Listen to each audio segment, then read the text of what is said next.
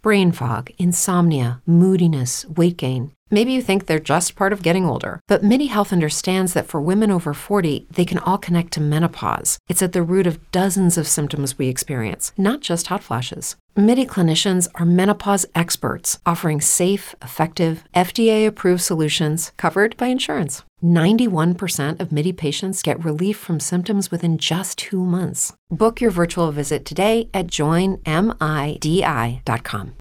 You feeling comfortable yet? It's fine. We'll just go. This is a good warm-up. This is a good warm-up. Well, typically, what we typically do is once we get people in here is we'll just start talking like we're doing right now. And then at some point, Freddie will start recording. It's happened. It's happening right now. That part already happened. Yeah, because we like to put a little bit We're of not live, though, so don't. That's fine. We like to, I can edit whatever I want. We like to put a little bit of the pre-podcast out there because usually it's funny. Yeah. But we'll record a little bit just to kind of get people talking into the mic, feeling good with the headsets on. And I will tell you that this is the sixth one we've done? Yeah. Dang it, Cy. Sci guy. But a lot of times, like, this is the sixth time I've done this. He got a peanut butter melt away. Oh, that's good. I can tell you've done this before. Yeah, so you're you're a skilled interviewer. Yeah, but the first couple know times you what the do hell it, he's doing. the first couple times you do it, it's super awkward to talk into a microphone with the headset on. I can confirm that. But then I like hearing myself talk. That's the only reason we started this. I can confirm that too. What's that? Everybody said they can confirm it. Yeah. That he likes hearing himself talk. Oh, 100%. All right. So, Dan, do you want to get the intro music going? I actually have been working on intro country? music, so I have an app that can play. I paid for all these sounds and music that I do all the overlays on for our Instagram videos. Oh, yeah. So I was recording one into the microphone, so that way I can put it on top and do an intro into it that fades. So we're going to see if that'll work. Just so all you right, know, you guys ready? He will not edit anything. No. Yeah. There's a few seconds in the just ripping into some people. All right, guys. Welcome to the You Don't Know Squat podcast, episode number 6. I am Freddie Dorman, owner and operator of Dorman Sports Performance and Iron Luck CrossFit. Co-hosted today, Mr. Zach Hallman. Say hello. Hello. Hello, Zach. And then joining us today, we have two very special guests, Miss Taylor Edmonston. Hi, Taylor. Guys. Hey. Physical therapist, and also Daniel Replogle. Howdy. It's actually Danny. Is it Danny? Is that your actual name? That's my actual name. Really? It's not Daniel? That's what I signed, yep. Oh, man. It's actually Danny. I'm going to have to cut that out. I'm done. All right, guys. So I am the lone man here that's not a physical therapist, so I'm going to be doing a lot of learning today. Probably not as much speaking, which is probably everybody's super, super pumped about. So doubtful. Yeah, You'll sure. probably be speaking. Over under 5 shout-outs today, Zach. Over. Over? Yeah. That's what I'm thinking. Yeah. So welcome, guys. Appreciate you guys coming on. Thanks. Oh, yeah, thanks for having us. Yeah. So the thing we wanted to do for this podcast, and we think it's a great idea. As you know, I am the physical therapist inside the lobby of Dorman Sports Performance. We have a pretty niche practice going on here where we have we're the area's first cash physical therapy clinic, which we can get into all the details you want to know about that. But ultimately, my goal as a therapist, so I came from a big box place where I learned a lot. I learned how to be a business person. I learned how to be a good clinician and be very efficient. And it just got to the point where I felt like I outgrew that, and it was time to try to be a specialist. So I have my orthopedic clinical specialist, and I want to be the guy that if you're coming to see me, you're coming to see me. So I got into this place here at Dorman Sports Performance, Hallman Physical Therapy in the lobby, and then I just started looking outside of the box. I haven't been here quite a year. I started seeing patients in April. Yeah. So I'm real close to that. You're right. You're on the cusp of being a year into your own thing. That really flew. And I never thought it's crazy how fast it's been. Yeah. I never thought it would be this busy. So I planned on seeing 3 people a month. That was my hope. And now there's some weeks where I'm seeing 5, 6, 7 people a day, which is awesome. That's exactly what I want. And with the direction that healthcare is going, and we have a lot to talk about there, I think that cash concierge medicine is the future of healthcare. And I think that we might be a couple years ahead of ourselves right now, but I think in the future, as it gets overcrowded and whatnot, I think that people are going to be looking for that one-on-one care and maybe being a little bit more efficient with their care. So I started looking outside of the box, And I said, how can I be the person in the area, in Blair County, that is the place where people want to go see? So I started saying, okay, Dan Replogle. Dan is McKenzie Therapy certified. He's MDT cert, or cert MDT, either Cert way. MDT. Get it right. He's also SFMA certified, and then Taylor has a huge interest in women's health. Taylor has a background in pediatric therapy, so she gets to interact with a lot of mothers and kiddos and that kind of stuff. Which so, I'm really interested about the women's health, just from our business standpoint, because we're predominantly female in the gym, so I'm super excited to learn more about that. So I kind of headhunted and went after these guys, and now there's a in the future there could be a neurological component, but that's in the future. We'll see what happens with that, but we're quickly growing to the point where we might need to get a bigger space here, but we'll see if we can. There's room right on this wall. Yeah, we'll see if we can make it work. Yeah. But I digest. You did just eat. No, I didn't. Digress. I know, but I'm just making sure because you said that very convincingly. Yeah. So I'm an ass.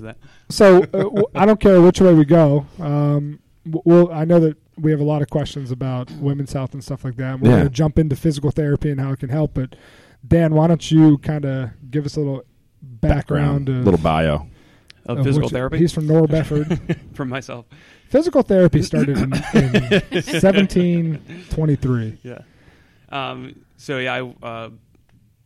went to high school at Northern Bedford. I don't know if we want to go back that far, but I was hoping you were talking about like when you were born and stuff like that. Yeah. So it all started on a cold winter night.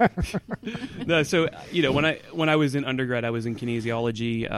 Didn't really know where I wanted to go from there, and I remember one of my advisors telling me that I wanted to like personal training and exercise science, and an advisor had told me, some guy who's bigger than you could go into a gym and get a job over you, even though you have a bachelor's degree. So I kind of knew that I wanted to do something more than the exercise science and do a little more for people who are in pain or having trouble moving, because I didn't have the answers when people would ask me, what do I do when this hurts? So now, Taylor, do you have a background in exercise science as well? I'm athletic training. Athletic training. Mm-hmm. Do you still are you still certified? No. A lot of people kind of let that go as they get new licenses and whatnot. Yeah. So, but anyway. Why would you? Sorry, I don't want to. No. But you don't need to keep it at a certain point. You could keep it. It depends if you could continue to work as an athletic trainer. Right. Athletic training is a very proud profession. Yes. That's what my wife did for a number of years, and she had a really hard time letting it go. Unfortunately, the money's not too great, and the hours are pretty poor. Yeah, the hours are tough. But you get to work with a lot of really cool kids, and you get to be on the sports teams. But at the same time, you start hitting that like 25, 26 years old, and it's Friday night, and you're freezing your butt off at a high school football game, and you kind of say, this is worth the money. Yeah, this is tough. But I'll tell you what, there are a few athletic trainers in this area. The guy out of Tyrone, Dave Bokelich, Jesse Glass. They're and there's too many to mention. There's really good athletic trainers in this area, but those two are some of the two of the smartest people I know. Yeah. I don't think people realize the knowledge that athletic trainers have. It's such an overlooked profession. It is. It's they can't get reimbursed by insurance. Mm-hmm. So whenever they come into a clinic, they're glorified help. Yeah. And it's really unfortunate. Well, Jesse worked as a tech for a while. Even though he was an athletic trainer. They do it. Yeah, they have to work as techs, yeah. But it's really unfortunate because there's a lot of really good athletic trainers who are super intelligent and good at what they do, and there's no better help than whenever they show up to a clinic. A lot of times we're just extensions of them whenever it comes to sports. Hey, I don't have time to do this because I have 5 different sports teams going right now. Mm-hmm. Or whenever they show up in front of you, it's great to have an athletic trainer that says, "Hey, Zach, this is what I think is going on." My sister works at Penn State Altoona. She's a coach down there. They have another good one with Jess Posito, not Desposito, Bieber. Justin Bieber. But yeah, I mean, they're irreplaceable. But sometimes it gets you to the point where you say, okay, how can I get better concrete hours? Yeah. So that's where the athletic. I think Allie's going to let her athletic training license go whenever she becomes when she becomes a nurse. it's kind of up in the air just because she enjoys that part. It's a rewarding job. It's just a tough job. I think it's a great way to get into PT too. It's a great background, having that rehab background, because having an exercise science background going into PT school, I felt a little behind compared to people who went athletic training because they already kind of had that. So much more anatomy.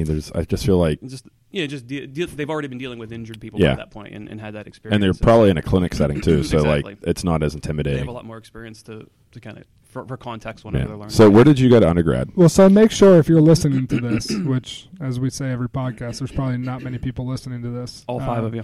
Yeah, all 5 of you. There's 4 in this room. All 4 of us. I know. Yeah. Well, this is the first time Taylor's listened to it. And she's on it. That's not true. I listen to them all. But make sure if you're a high school athlete or if you're a parent of a high school athlete, make sure you hug your athletic trainer when you see him. Yeah, because they bust their ass for you. But anyway, I guess back to Dan's boring story. Go ahead. So I went exercise science at Slippery Rock. Decided to stay for physical therapy. And the Rock. Yep. Sorry. And and then I worked at a hospital setting for a couple years, and then did outpatients for 8 years, where I did most of my training at courses. And I can say I probably use 90% on what I do is what I've learned at the courses. Because things change all the time since PT school. So it's always evolving. You got to stay up to date on. And they definitely changed a lot. I mean, I don't think there's anything I learned in PT school that I necessarily still do today. But that's part of it, and I've learned to love it, and so that's why I do what I do. It's awesome. Cool. Yeah, that's a solid background there, Danny. Yeah, Danny. Not Daniel. Reps. Yeah, D reps. And then what about you, Taylor? Where are you from? My bedroom. Yeah, absolutely, yeah. Do you know the story? What? Yes. So I grew Could you up, preface that before you say where are you from? Yeah, I grew up. I used to live at 430 Maple Avenue in Altoona, which is the house that is literally the yard is attached to Mike's court. Yeah. Well, Taylor is Mike Luciano's stepdaughter. So when we moved out of our house and we went up to where my parents live now, her family actually bought my house. So Taylor then tore down the fence between the bar and the house. Tearing down fences. Yeah. But I'm glad that story ended this way and not the way I thought it was going to end. Room and, so she moved in my room history. And she liked it because it was the green room. It was green. It was disgusting. It was the color of Ninja Turtles. Spiky walls. Yes. Yeah, I had to live like the crow's feet walls. Yes. Really? How many times you cut yourself in those walls? Oh, you could scratch your back really great on that. I'll tell you a funny story unrelated to PT. I just told the story the other day. I used to have an arrowhead.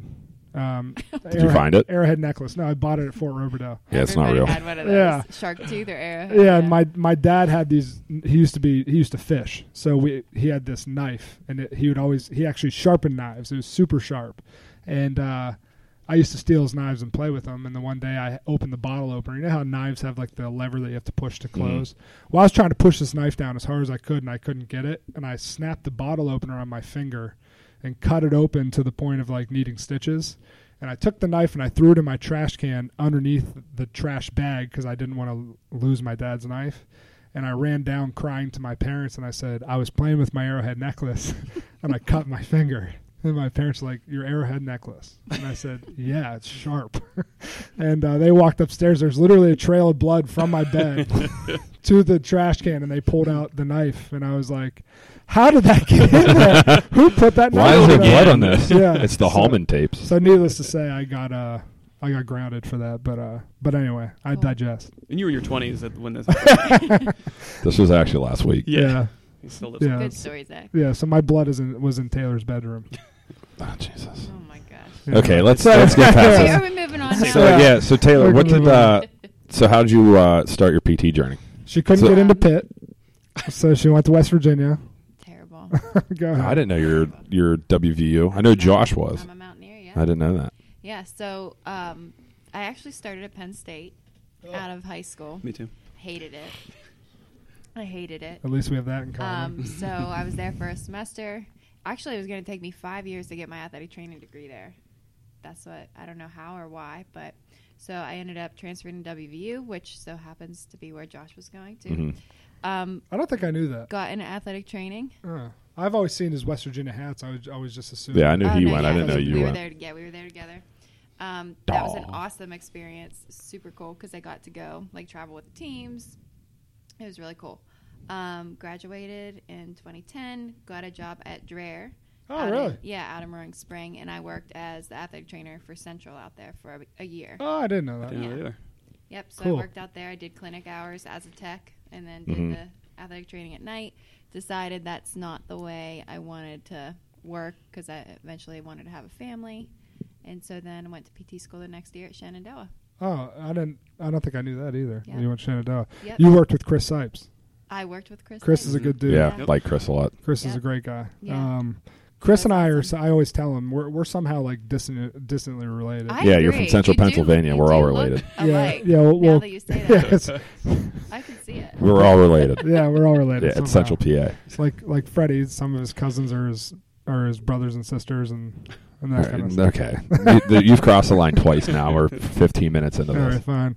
But yeah, somehow my mom's related to some Sipes somehow. But I would always tell him, and he would just kind of pass me off and be like, "Don't tell too many people." Shout I out, can Jen, babe. actually see like the resemblance. Yeah, he's a good dude. Yeah, I like is- Chris. He has Steelers season tickets, and he always treats me well if I want to. We have a 400-pound tire in the gym because of Mr. Oh, yeah. Sipes. Remember that tailgate we went to with Mhm. Mr. Sipes? Yeah, kind of remember it. To be honest. it was a great time. So after your time there, you ended up where are you currently at? So, well, I actually ended up at the Altoona School District. I worked in school-based for almost 2 years. Now, how different was that from a clinic setting? So different.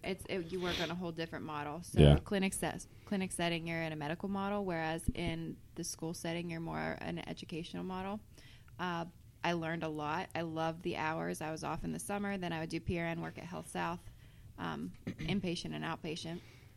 But then I got pregnant, had my daughter, and then never went back. to Which that. she is awesome. Yeah, she's pretty cool. She's been missing Silas though. He hasn't been in the gym as Yeah. much. Both of them. Yeah, So, yeah, two of them now. Yeah, that's how I got interested in peds. Really, my background is in ortho, but I just didn't love I didn't love that all the jobs I was looking at, I couldn't really spend that one-on-one time with my patients. I wasn't into that, so I kind of went to the peds route because that's all one-on-one. Yeah, which I feel like that statement alone, we could probably spend a whole podcast on just Absolutely. how much of a just grind it is in a clinical setting because you're seeing like a seven patients a day doesn't seem that many like what Zach's doing right now whenever he was averaging like 27 a day Yeah.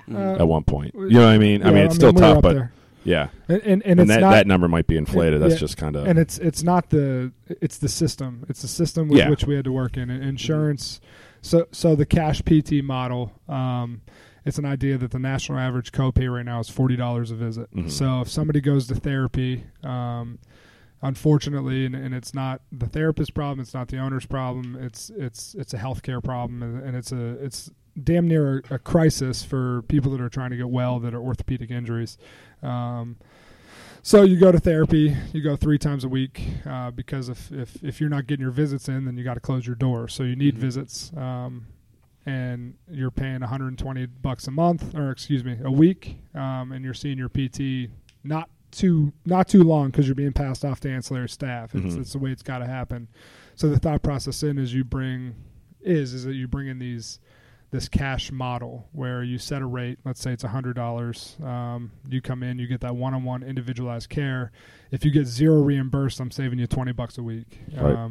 If you get sometimes people have good out-of-network benefits. So if you have like let's say 50% out-of-network reimbursement, then it's costing you $50 to come see me. And I have plenty of those people in my practice that then say, if it's only $50, I'm coming twice a week, Right. which is good for my benefit, but it's also good for them because then Yeah. it's me. Well, and them. if you look at it this way, because I've done therapy before you got out of school, so Yeah. I've been a consumer of it. You'd be with your PT for maybe 15 minutes, and in that hour session, there's another 45 minutes where you're either on your own doing the exercises and you have the sheet in front of you, or you have a tech or PTA with you. Or even worse, sometimes your PT has a patient who has a dire need for them for the entire hour. Yeah. And honestly, sometimes there's several sessions that you just don't get to at all. And the crazy thing is, I was going 3 times a week, like Monday, Wednesday, Friday, and if I only saw him 10, 15 minutes, by the end of the week, I'm only with the PT one-on-one for 45 minutes. Whenever you do this cash-based model, you get a full hour. So even if you're in one visit, I would have been getting an extra 15, 20 minutes of attention from the person who's going to make the biggest impact. Yeah, and a lot of times I can tell if you're getting 15 minutes per visit, that PT's moving. I mean, there are some times where I just couldn't get to you. And again, it's a product of the system. It's what it's not the PT's fault. It's what healthcare is pushing us to do. Right, and it leads to burnout. Big time.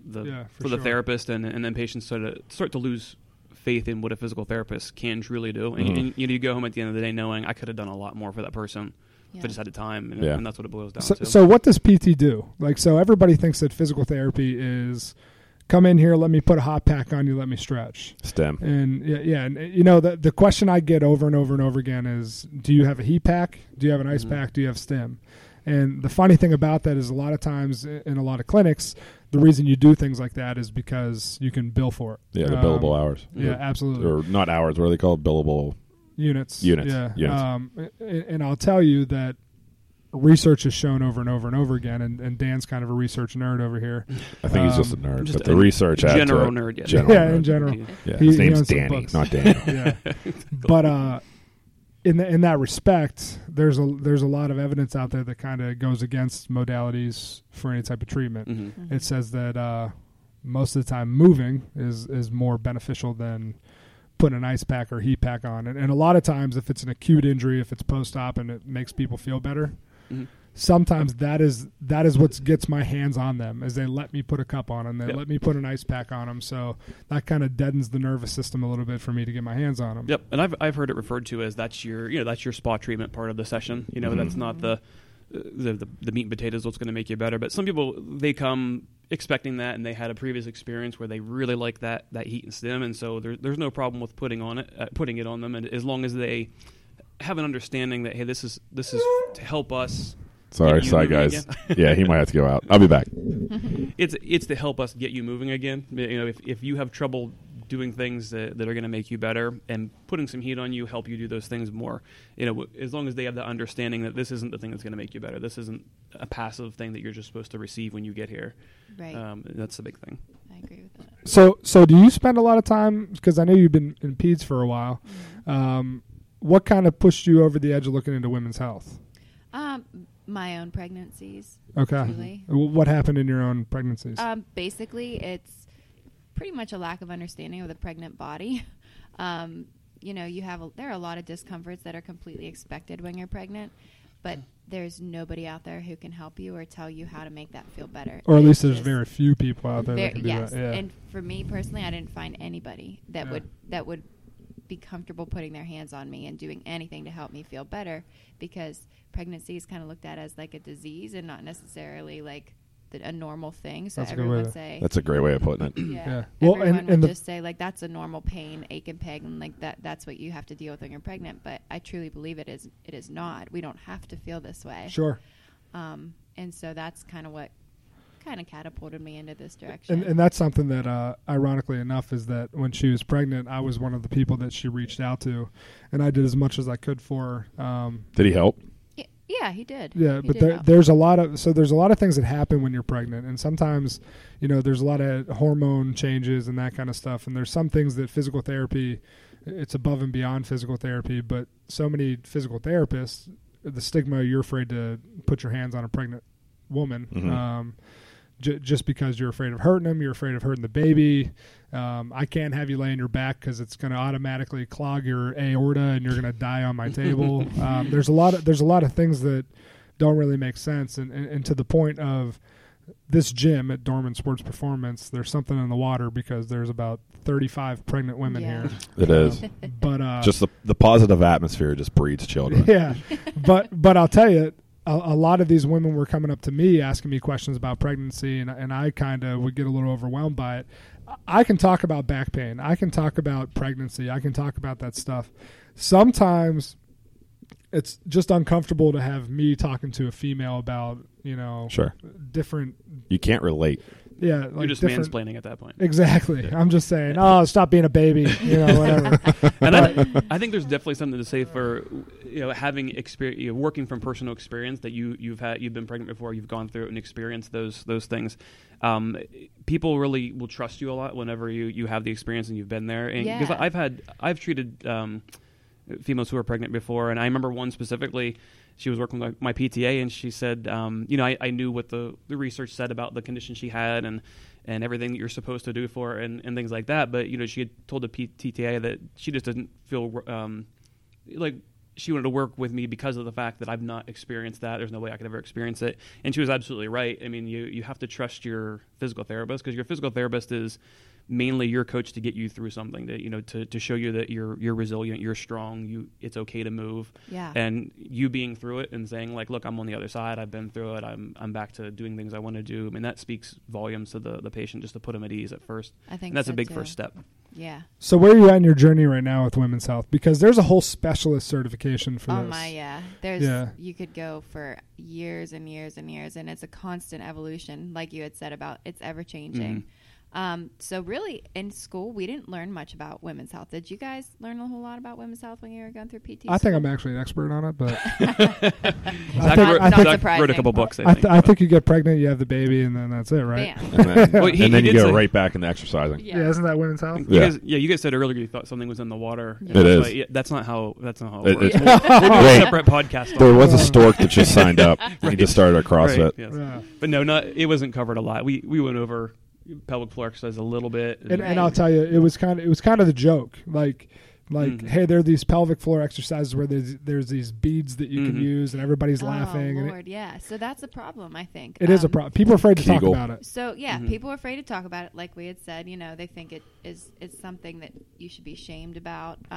But really, pelvic floor pulls into, there are so many different realms you could go into. And that's kind of where I'm at right now. I'm learning about them all. I'm super interested in. I'm doing a lot of research and a lot of taking courses on the sports side of it, and women who want to continue maintaining their fitness and working out, prenatal, postnatal. But what I'm learning is that we need to start talking about it more. And the pelvic floor is not its own thing. The pelvic floor is part of a system, and I mean, men can have pelvic floor injuries. Nobody wants to talk about that. But the pelvic floor is one set of muscles that is a part of a whole system of your core. Powerlifters actually, like male powerlifters, suffer just because the amount of weight and pressure and everything. It's not as common for men. It's actually more. Is it? It's more common than you'd think. So, how many men do you know have been diagnosed with prostatitis? Have you No heard idea. of that? Yeah, I've heard of that. A lot of men. It's a misdiagnosed thing, especially if they're lifters. Because what happens is, in men, it's a little bit different. Obviously, the anatomy is different. But men are so trained to keep their core tight, they're actually over-recruiting their pelvic floors. And so you have urgency issues. You have issues with constipation, erection issues. Really, that's not what is the problem. The problem is you are over-recruiting your pelvic floor, so all of those muscles pinching on nerves, all kinds of problems are happening. So is that like a lack of just not bracing in the right spots? Too much bracing. Too much bracing. Yeah, you're actually. So if I had a balloon, I could show you. But whenever you're lifting, you're creating pressure. I laugh. It won't I translate laugh. well on the podcast. I can't show you. I laugh. can't show you. I laugh because what Freddie likes to do is if anybody shows anything, Freddie will be like, "Okay, she's sitting on her, leaning to her right side." I don't get that. Well, she was it's not holding on YouTube. She was holding a balloon in her left hand, now right hand. She's. Dude, I didn't even think about that. Like, But basically, it's I hate you. when you're lifting, you're creating pressure in your core, in your abdominal cavity, and that pressure has to go somewhere. So if you're constantly bracing your abs and not letting that pressure push out on them at all, that it's going down. It's going down through Makes the pelvic sense. floor. Yeah. So the pelvic floor is fighting back and kind of over recruiting. There's actually, and it's very minimal movement type stuff. I'm a big believer in. I used to think that, okay, you come in here and you have knee pain and your squat sucks, well, then let's work on your squat. Squatting's working on your squat and saying, okay, well, it's your hip flexor on your right side. We need to strengthen that. A lot of times it's more training movement patterns, getting people to move better. I'm a big fan of, like, developmental neuromuscular type of stuff. You look at a 2-year-old child that's squatting that is void of disease, they squat perfect. So why do they do it? And then over time we dislearn that pattern. So I tried to learn those patterns. But something with pelvic floor exercises, and we talked about it, is that whenever we look at a lot of diaphragmatic breathing, we look at a lot of like rib cage mobility and a lot of times people that have poor thoracic spine mobility, which is connected to your rib cage, they end up having shoulder pain, they have back pain, yada, which yada, is yada. right down the alley for a lot of our CrossFit. Absolutely. So, well, this is a huge thing. CrossFit athletes and shoulder injuries are like peanut butter and jelly. Yeah. I mean, Which why? it is avoidable, Yeah. but just the nature of the sport, it's hard just because it's so redundant in a Okay, lot of the so movements. There's research out there that shows your pelvic floor turns on before you move your shoulder. Okay. Mm-hmm. So if you have a pelvic floor issue, basically what I'm saying with the pelvic floor issue, there's some sort of disconnect in the relationship between the core. So your core muscles, your deep core, what we're talking about is your diaphragm, your transverse abdominis muscle, your multifidus in your back, and your pelvic floor. It kind of is like a box. And that's that is your core. That's what keeps the pressure in the system going inside your abdominal cavity. If you can't, that's your base. So before you lift something heavy over your head, if you can't create a good base, you're trying to get that stability from somewhere else, and you're trying to get it from your shoulder, and your shoulder isn't made. It's not designed to do that. Handle that kind of pressure. So therefore, we have shoulder injuries. Overhead squats. Snatching. Yeah. Anything like that. That makes total sense. So you need to have a good base before, and that's where you look at the form and you try to kind of manipulate somebody's, pelvic tilts, all kinds of different. Yeah, there's a lot of things do. that we try to do as far as like teaching proper breathing, proper bracing, but in a class setting, it's really hard. Yeah. That's why whenever Zach was telling me you guys were coming, we're probably going to be seeing more of you, I was like, oh, this will be great. Yeah. Because this will be an easy way we can individualize it because everyone's different. They're all little snowflakes out there. So it's one of those things that having them, you like that? Yeah. It's true though, because you can't have a cookie cutter program and expect everyone to get better at the same rate. No. So having somebody with that knowledge to be able to hey, this is what this is going to be huge. Well, there are some things you can like kind of look at as a coach or like a box owner. Mm-hmm. If you have a whole class and everybody in their double unders on the board for the day and everybody's running to go to the bathroom before, you know who has problems. There's Instant. right. I could tell you, I'm not going to say names, but I could pick 12 right now off the top of my head. That's not normal. No. We laugh about it, but it's not And they're all normal to pee mothers. yourself. Yeah. It's just not normal to pee yourself when you jump. Yeah. And you don't have to be a mother for. No, you No. don't. But Yeah. it probably A makes lot- it. a lot It of just a so lot more common. happens a lot of them just because of it's a the strain traumatic of thing, yeah. Or another big thing is if you have someone doing CrossFit for, say, a year, they're doing a lot of squatting, a lot of deadlifting, and they have a flat butt, there's something going on with their getting pelvic it somewhere floor. out. Yeah. Yeah, because they're obviously not using their glutes Yeah. to do their squats. So No, there's something going on there. Yeah. The big thing that I see is erectors are always overdeveloped, and Yeah. then huge quads, no glutes, minimal hamstring.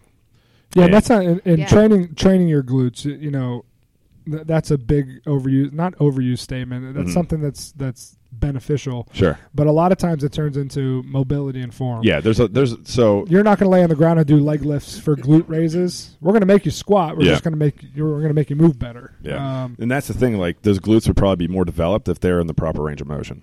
Sure. Yeah, Yeah. that's fair. Yeah. So there's a And lot of that's things that can talking- go. Dan can talk a lot about SFMA approach to Which, yeah. Right, that's what makes Because me Zach think and of SFMA a lot. Zach and I are FMS certified. and so- SFMA is probably in my future. Yeah, I can't get it because I'm not a clinician. So I'm still super excited to learn more about that and kind of what that entails. But I do like the FMS as far as having a groundwork, especially just to explain to parents exactly what we're looking at. So from Looking for mobility deficits. Yeah. yeah, But before stability. we get there, I want to talk about to Taylor. What do you see out there? Like, what types of things should people be looking for as far as like pelvic floor health? Like, what do you see out in the gym that would make what happens as far as like urine retention, as far as all that kind of stuff? So what would I do for that? No. or- What do you see? Like, what would make me think that I have a pelvic floor issue? Oh. Yeah, what are Just like if- some symptoms? Okay, so any feeling of pressure in in your bottom, so whether you're a male or female, vagina or whatever, if you're feeling pain or pressure whenever you're at the bottom of a heavy lift, there's something wrong. You're not holding that pressure right. Mm-hmm. Like incontinence, so peeing when you do double unders or box jumps. Which that is shouldn't something be that's happening. very common in Just CrossFit in general. If you go and Olympic lifting. So one of the things that you'll see at a weightlifting meet, especially at a higher level, and it's kind of worrisome because it's part of the sport. Like they actually have somebody dedicated to this on the platform. That's especially in the women's session. There's actually somebody that's there that has gloves on, wire brush, and disinfectant because these girls are lifting such heavy weights that they'll pee through their singlet. Yeah. And it's visual, and it's just one of those things that's like, that happens. But it's to a point where I think it could be avoided. There's pee people. Yeah. There's they're, actually somebody. their pelvic floors. Yeah. I mean, it's it's crazy to weight, me. I'm sure it's inevitable. Yeah. Sure. There's question. Yeah. I mean, if you're going if you're doing like a true max attempt and you're forcing as hard as you can to stand up with a clean, right.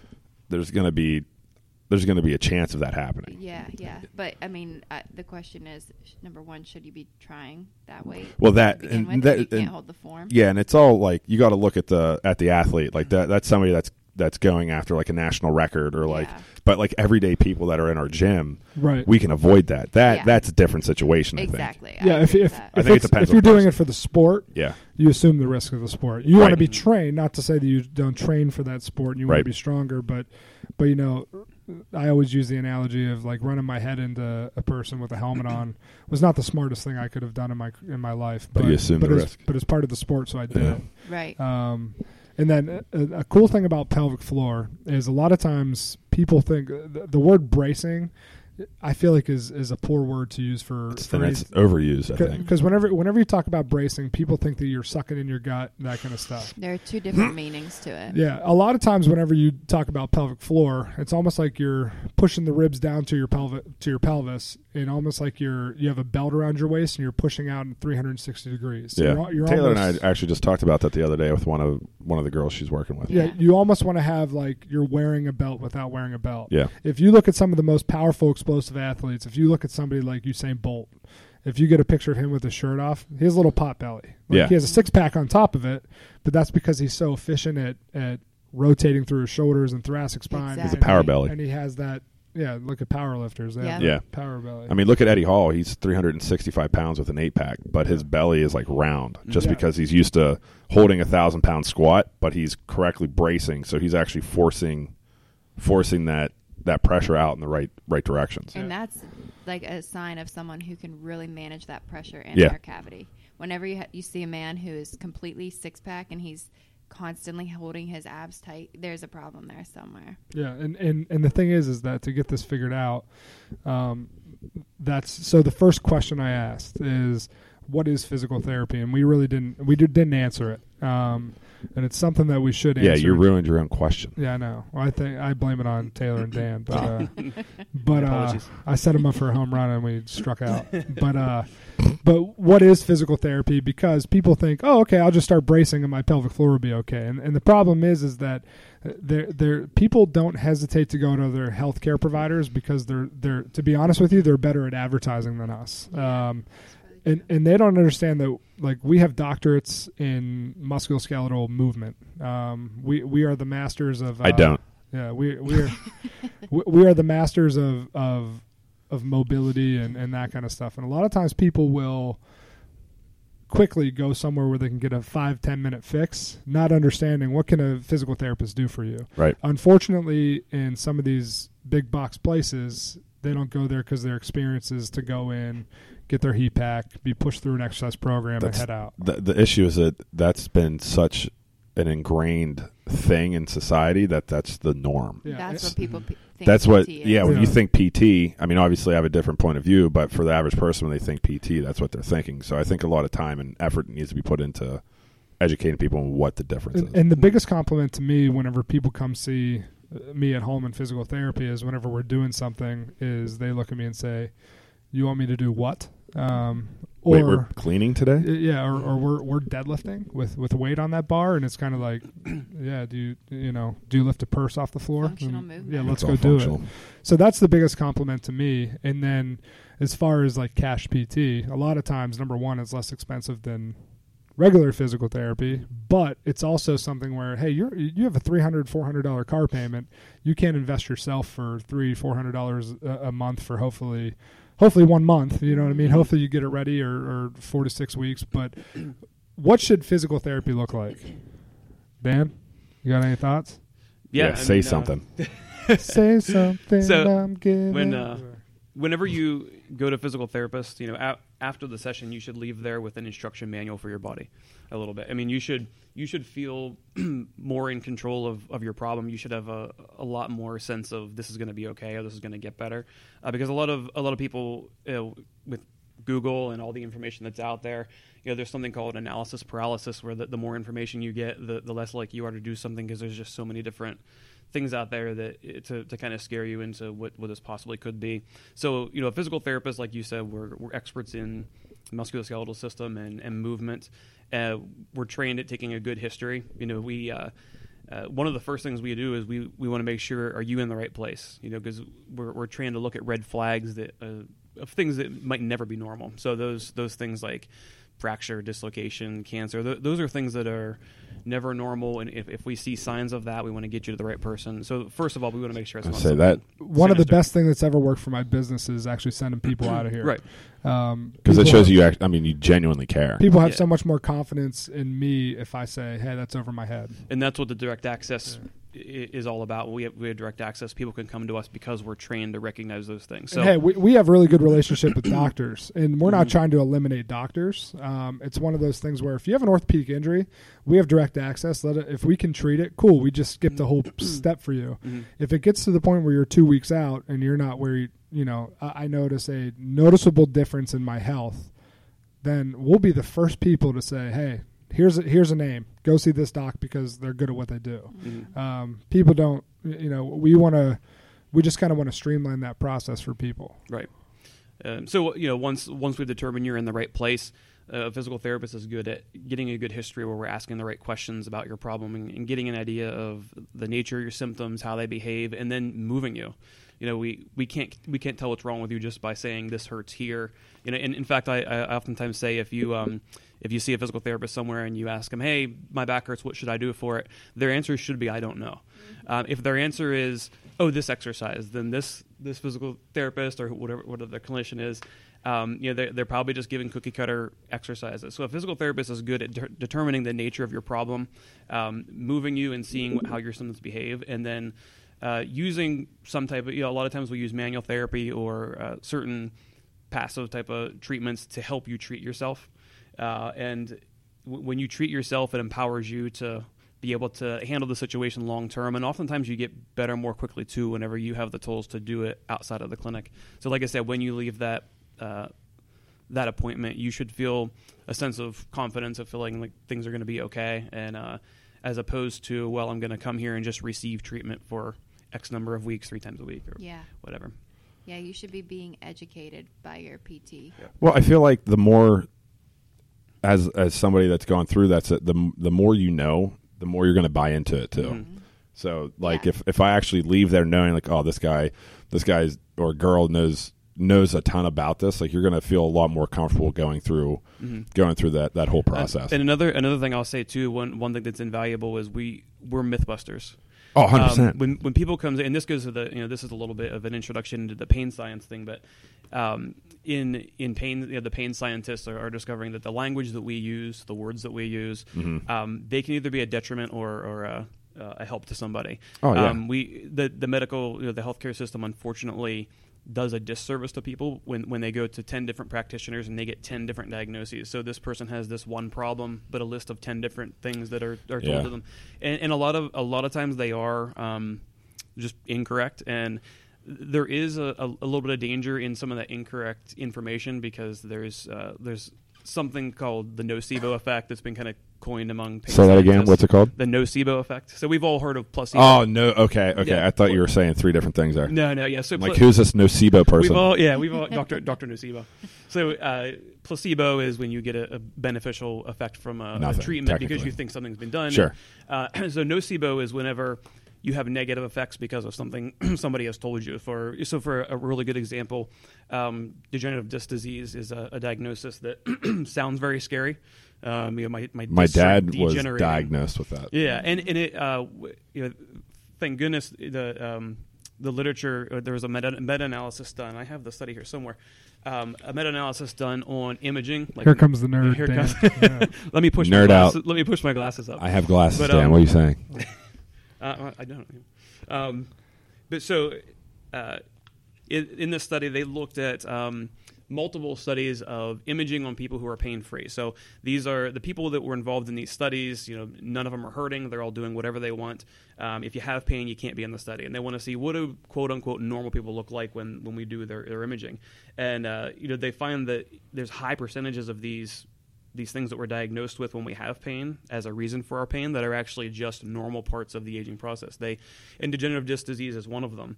I don't have the numbers in front of me, but I've in our 70s, 80s, and 90s, pain-free people, about up to 70 to 80% of pain-free people have degenerative disc disease, and it progresses along the lifespan.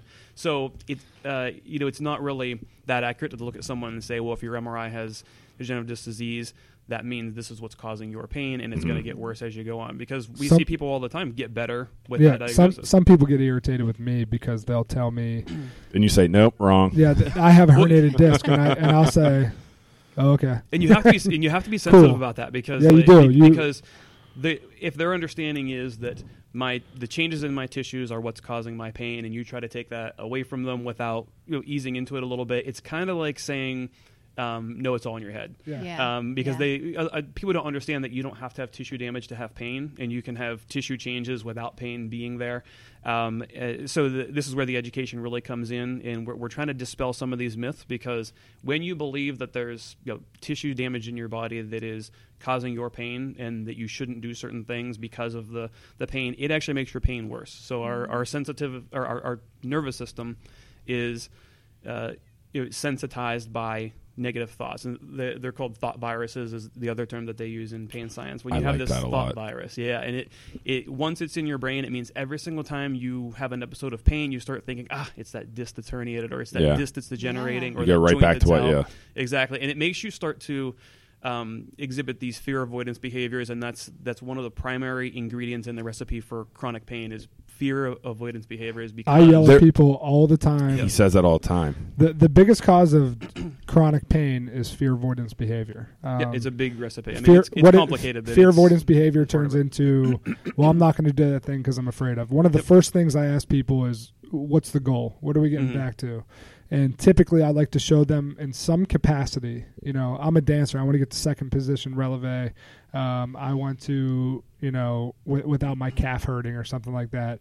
Sometimes I like to get an idea of, okay, what is it that you don't think you can do? Let's modify it somehow. And then I like to show them that, hey, look, you can do it. And I'm telling you, you just see this weight that's lifted off of them that, holy shit, I can do something like this. Yeah. But the whole pain thing. Well, first of all, the nocebo and the MRI and stuff. You'll hear a lot here that MRIs are very useful. They're very useful. They're amazing technology. That it's incredible very helpful, and it's necessary.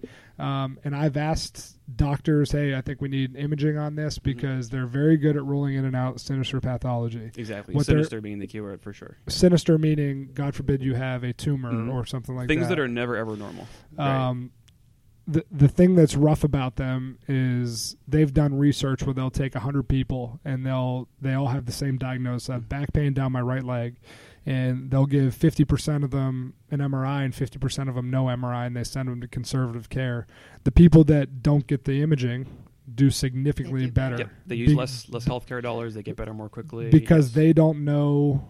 They don't know the difference. They don't have the nocebo there. Those myths that we have to really break through before we start. Through my orthopedic residency, I learned a lot of using patient-friendly language, things that you shouldn't use a herniated disc and rip and tear and that kind of stuff. And it's so funny how you'll see somebody's whole demeanor change if you say, yeah, you have a nerve impingement, something's going on here, and they look at you and say, could it be a disc herniation? And I tell them, maybe, but it's not really that big of a deal.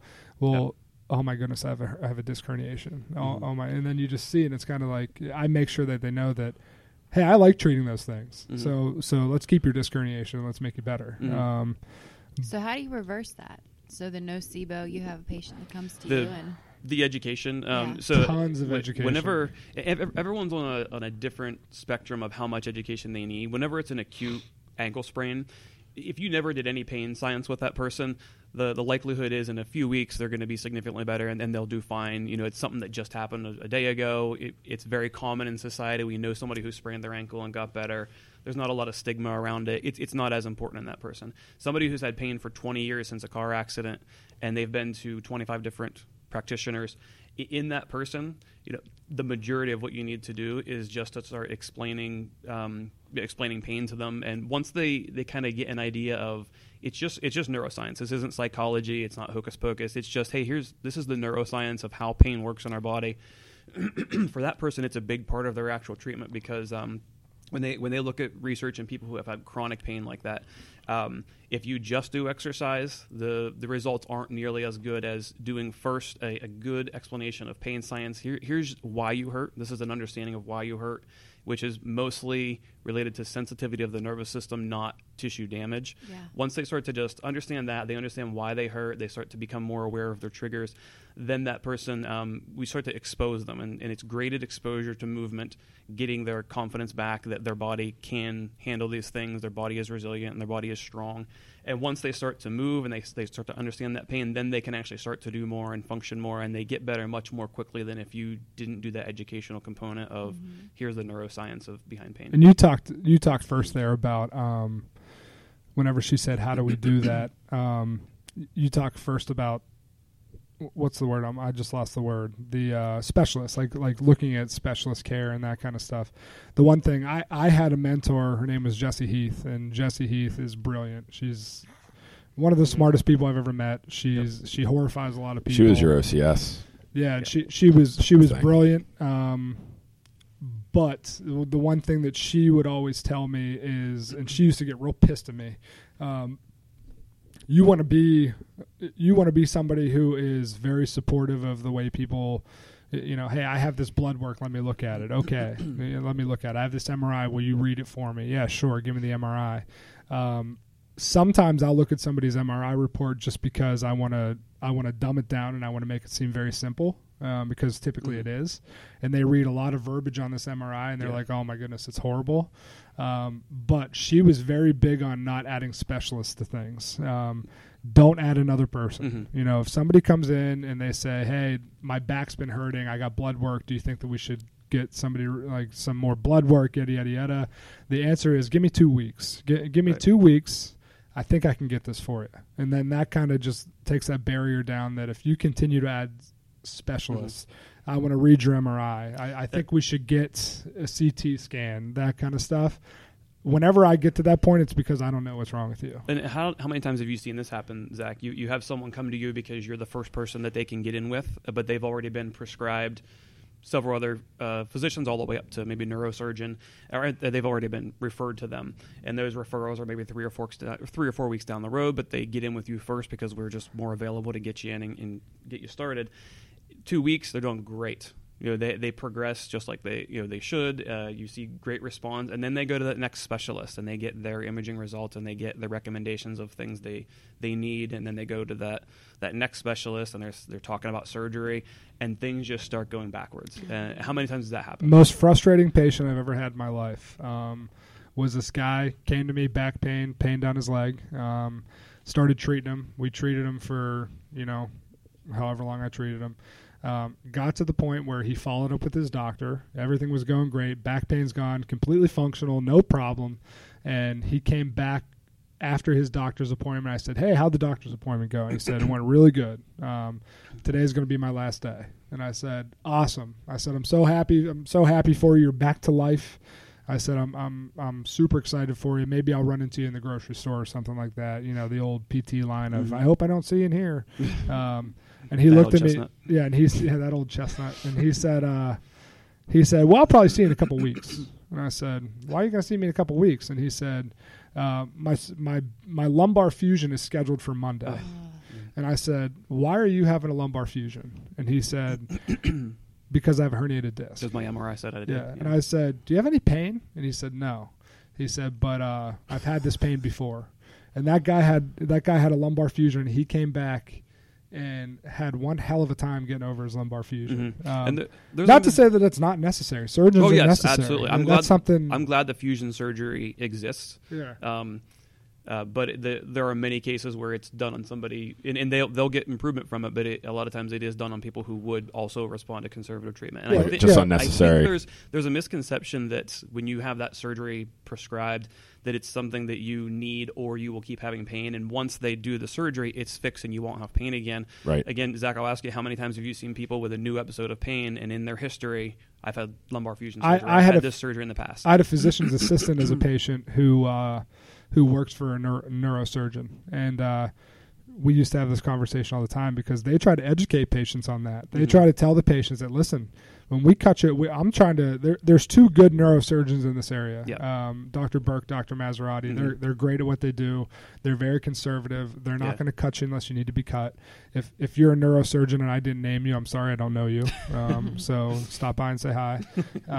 But those guys are great, and I talked to a PA, and she said that we have those conversations with people and we make them understand that, listen, I'm going to cut you open, and this is that patient-friendly language that you know, you don't tell them you're going to cut them open and rip things out, and but they want them to be, hey, listen, like, this is a big surgery, and it's you know, and people don't get. I mean, a lot of times they think, well, you're going to fix this and my pain's going to be gone, and that's an unfortunate. Which is one of those passive approach. Is that passive idea that you do something to me and then I'm going to be better, and there's no active involvement in that. And hey, this is the 5th podcast in a row. A joint can be perfect. A joint can be stuck. A joint can be tight, or it can be beyond repair, and that's why they're surgeons.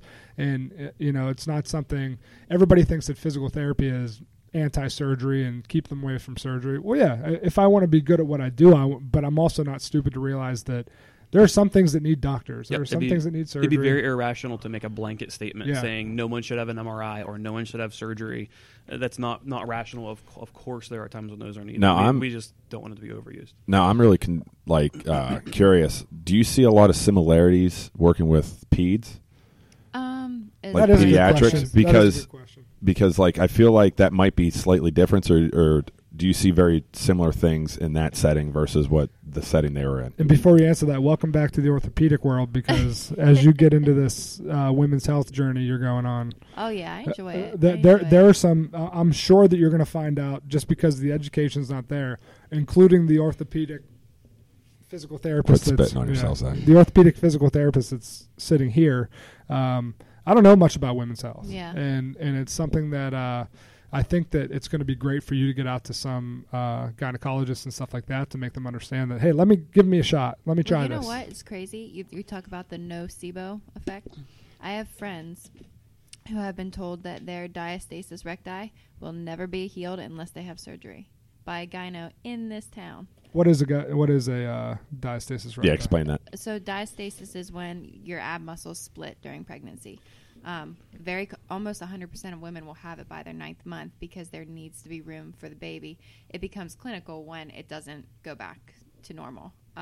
Now, is it common for it to not go back to normal, or is it like just per person, or just this body type? It just depends. A lot of it is hereditary. I mean, really? In DNA, if your like fascia and tissue is just not real pliable, it doesn't like to go back, then you may have a problem with it. There are plenty of cases where surgery is the only option, but that's not you cannot tell that by just looking at someone saying, oh, there's just no way it's going back. And so there's a lot of education that needs to be done there, a lot. But she was showing me some cool techniques the other day whenever you were making fun of me for who were you treating the other day? Oh, yeah. Anyway. Can't say. yeah. Really, Zach? Let's put it out there in the air. In case Zach has a major HIPAA violation, you can edit this, right? I can, but shut up. Yeah, but shout out to all the patients that I haven't said your name yet. But anyway, she was showing me some cool stuff with trying to kind of what's the word, approximate the diastasis rectus, and it was pretty cool to kind of feel the difference. Pre and post. Yeah. And the thing is, if it's gonna heal, it's gonna do it. If you're doing the right things, it's gonna happen quick. Yeah. And it may never go away 100%. Which they're already seeing positive results. I just talked to him yesterday. Yeah, for And typically, sure she is. if you're pregnant and you have that real dark line down the middle of your belly, No. that doesn't mean that you have a No, that's okay. just something that happens. linea alba. Yeah. Well, Is that what it's called? That's the linea That's alba what splits, right? is Yeah. the fascia that splits between the Gotcha. That's my women's health for the day. the You can't see dark the- line. That's not the linea alba. That's just something that happens to Oh, women. okay. Yeah. Gotcha. I don't even know. You threw me off. Sorry. We were talking about how relevant is you were talking Oh, about to nocebo. peds. So you mean orthopedics to peds? Yeah, like just on how he's explaining like how the situation with certain patients, like that nocebo effect. Yeah, like the you were nocebo, specifically the talking pain about. of yeah, More of it with peds is the education of the parents, right? Yeah, That's what I would The assume. parent. Relationships are huge. If there's anything I've learned as with being a PT at 5 years in, it's you have to have a relationship with your patient. If you don't, they'll never get better. It's the same thing A with coaching. A positive Yeah. relationship. They won't trust you. It doesn't matter how good of a PT you are. If they can't trust you and if they can't have a good relationship with you, it's never going to work. So that's where the education comes in huge, I think. And that's kind of, I think, where it ties in with peds more. With peds, you're not looking big into surgeries and stuff. A lot Well, yeah. of it is just, I work in early intervention, which is 0 to 3 years old. I mean, those babies know nothing. It's all about teaching their parents how to care for them and educate them on why things are the way they are and how they can kind of improve that. And the transition from early intervention of 0 to 3 years old, she's also getting FaceTime with a lot of moms that might have some questions. Might have for some her. questions too. Yeah. Which would be really cool to kind of help the whole life cycle. It all intertwines. Yeah, because you think it's all too. There's a lot to do. There's a lot of talk out there now, which is good about postpartum depression, postpartum anxiety. If you're seeing women who are coming to you and they're in pain and they are depressed and you don't know that they're depressed, how common is depression and pain? They go hand in hand. Absolutely. I'm so And glad you so said that. You may not realize they're depressed and you're like, why aren't they getting better? They must not be, what's going on? What am I missing? That's a huge factor. And so that's going to play a large part into what we do as women's health PTs too, is there's a lot of screening out there for postpartum depression, and it needs to be something that's talked about more because it's very common and it's nothing to be ashamed about. A lot of things that you're getting into are very taboo, I feel like, in this world that hopefully will shed light on. I have a pretty big presence on social media. I try to post some informational things. I try to share community stuff, but something I look forward to is like if Dan makes a post, I always share it on my page, and same with Taylor. I just actually opened my phone, and for some reason that one post you put about Are we boring you, Zach? yeah. He was taking pictures of the dog. But yeah, I was playing Tetris. But anyway, Wordscapes. have you ever heard of Lorimer Moseley or Adrian Lowe? No. So in your studies, in your kind of education as we go forward, if you ever get an opportunity to like do an online course with Adrian Lowe or Lorimer Moseley, they're the Explain Pain guys. Okay. And I know the reason I'm glad you talked about depression and anxiety is I know that Dan's about to erupt like a volcano about this. He's shaking over there. Yeah, he literally his foot's Yeah. tapping. He's twirling his thumbs. I love Explain Pain, and a lot of times Dan said something earlier about sometimes people think that pain is like you can't tell patients that it's in your head, and there's a very delicate way around doing that a lot of things are neurological, a lot of things are perceived threat by the brain. Dan, do you just want to take over? Go. 3, Yeah, 2, so- 1, go. So the There's this guy's So yeah, you ever hear the movie The Theory of Everything? It's a story about Sounds like Zach. Stephen Hawking, I believe. But It's an awesome movie. Should I be offended? Should I be offended by that? In physics, there is different theories like string theory or particle theory that is supposed to be like the overarching theory that explains kind of every phenomenon we see in physics. In the world of PT, pain neuroscience would be that theory of everything. It is a course you can go to learn to use Explain Pain as a treatment, but And in if essence, you get to go to it's Adrian Lowe is super most entertaining. eye-opening. Yeah, it's the most Super. eye-opening. Did you do this in course. person? Yeah, I did it. I got to. Oh, did you do it too? Yeah. Adrian Lowe, he co-authored the book Explain Pain, which is a really good resource for clinicians and for patients for explaining these things, because they're very abstract concepts. You got to make it fit the real world somehow. Is that something I would benefit from? Yeah. Sure. Yeah. There's, I believe there's an updated version called Explain Pain Supercharged, but they use a lot of analogy and metaphor and illustration just to explain the neuroscience of pain. There's and why there's another one. Your back's having nerve surgery or something like that. Yeah, it's a little pamphlet and it's a really good illustration of a lot of these concepts. So everything that we do in physical therapy there's a lot of different treatment methods that propose to do something very different, but they get the same type of conditions better. And so the only explanation from that, like if you have one treatment that is supposedly putting joints back in alignment, and another treatment that is like dry needling, and another like instrument-assisted soft tissue mobilization is mobilizing fascia, yet they all very similarly treat certain things. There has to be some kind of overarching theme. What are we actually doing? Because how can such different mechanisms produce the same result? And in the end, pain neuroscience kind of tries to explain that, in that those things that we're doing are more decreasing sensitivity of a sensitive nervous system.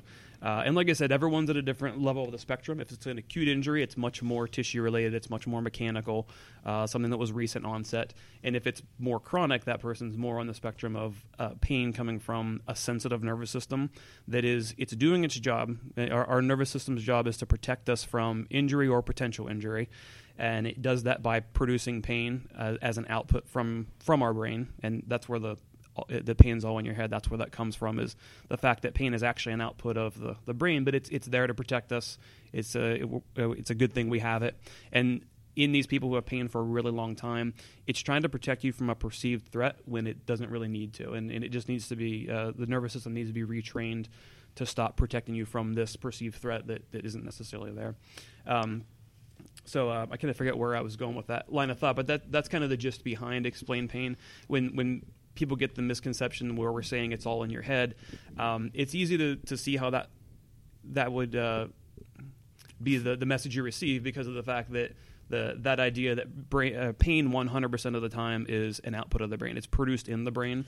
Not to say that there's not tissue damage. Exactly. So when you have tissue damage, there's a signal that goes from those tissues to your brain, but it's not a signal of pain, because you can have, we mentioned this before, you can have tissue damage without pain, and you can have pain without tissue damage. Couple perfect examples. I know people personally. They've been walking through a construction site.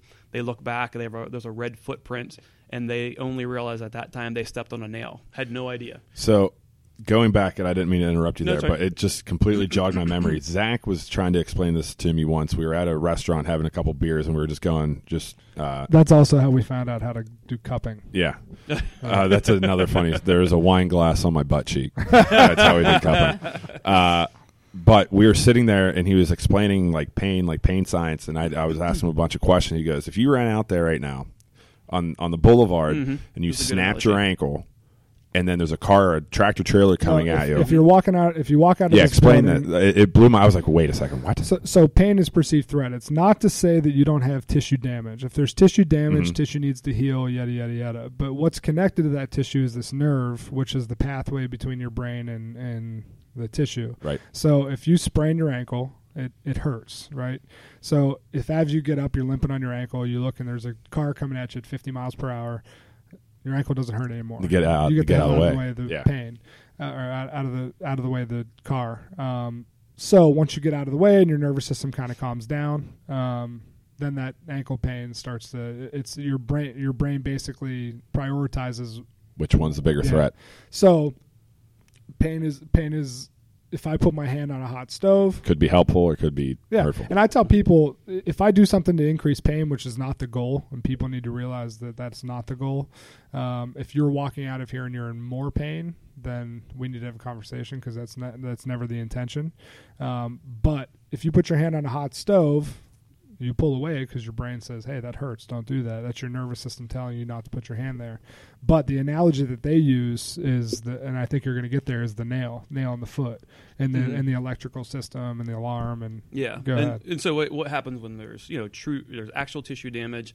It excites a nerve, and a nerve sends a signal to the spinal cord. But the reason we don't really call that a pain fiber anymore. It's a nociceptive fiber, and it's sending a danger signal. The danger signal doesn't always produce, the brain does not always produce pain in response to a danger signal. And there's a couple situations where this is the only way it even makes sense. And one would be people who they'll step on a nail and they won't even know it until they see a red footprint.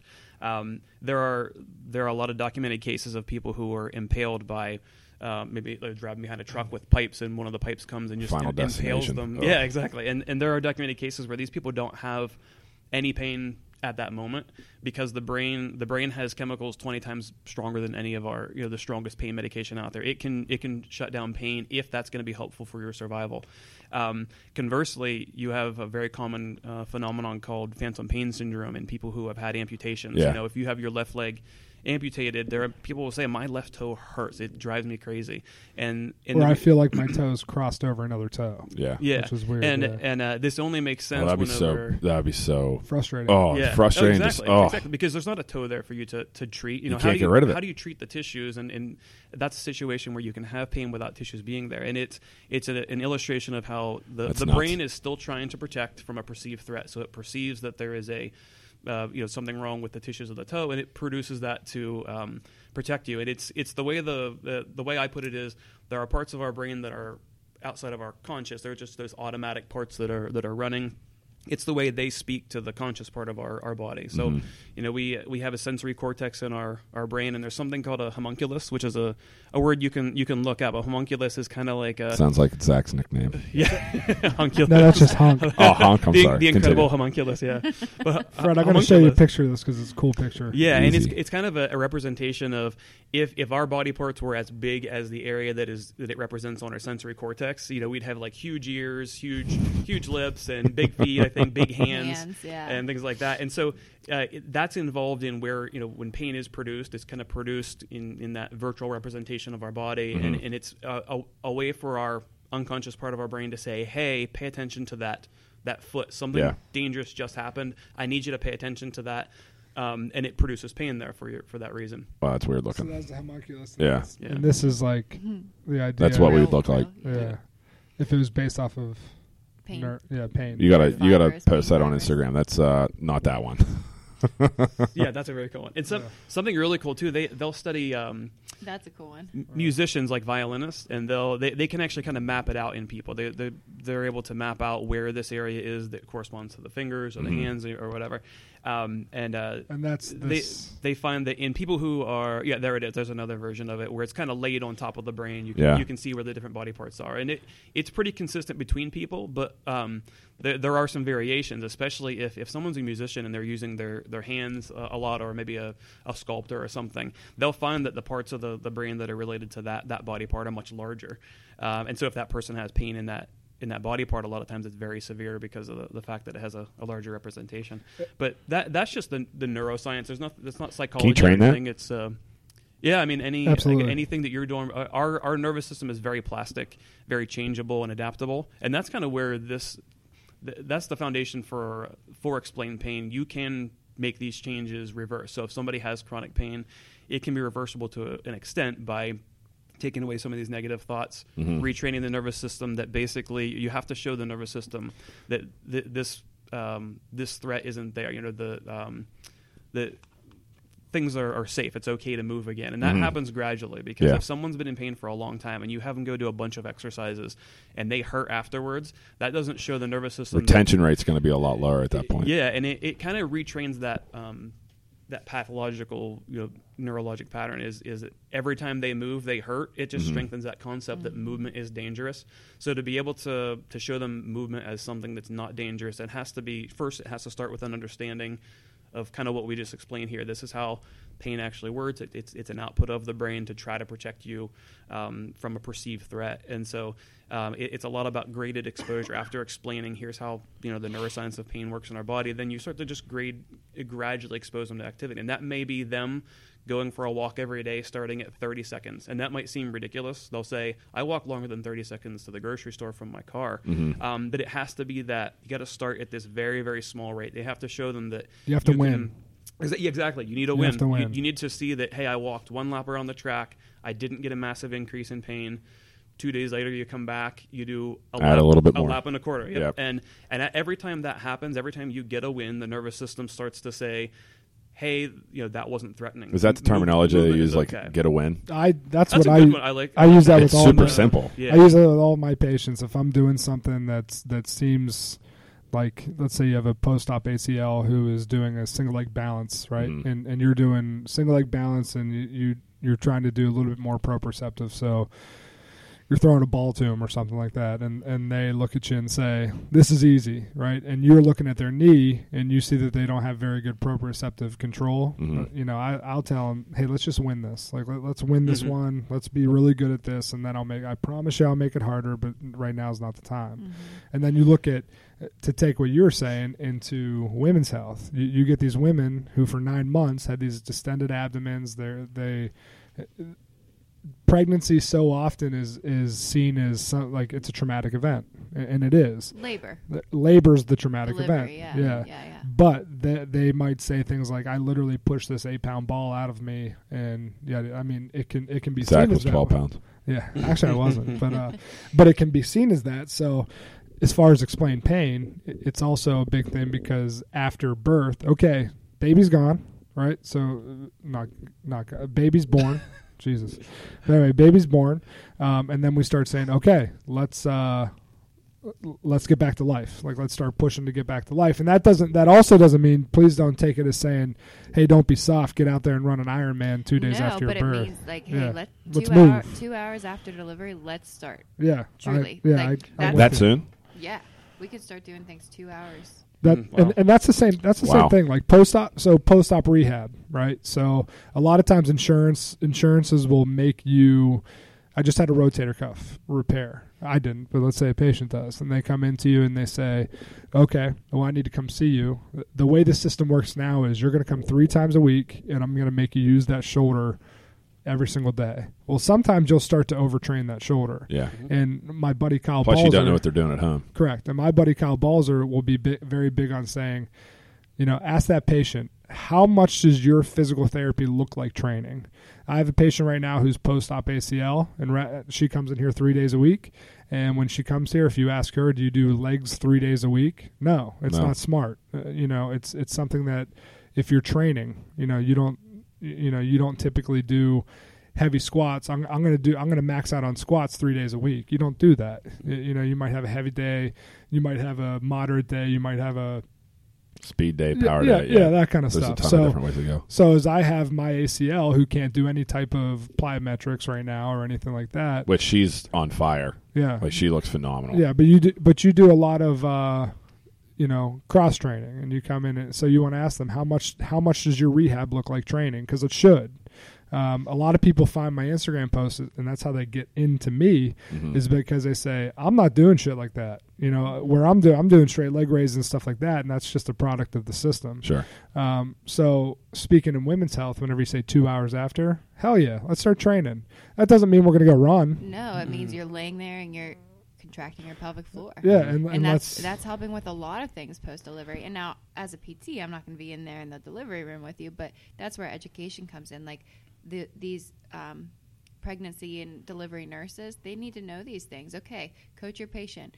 Everybody here knows what a Kegel exercise is. I've been doing them this whole time. Yeah. I can tell by your face. And that's all people think women's health is. Right. Like, hey, I could do a Kegel. I don't need her. No.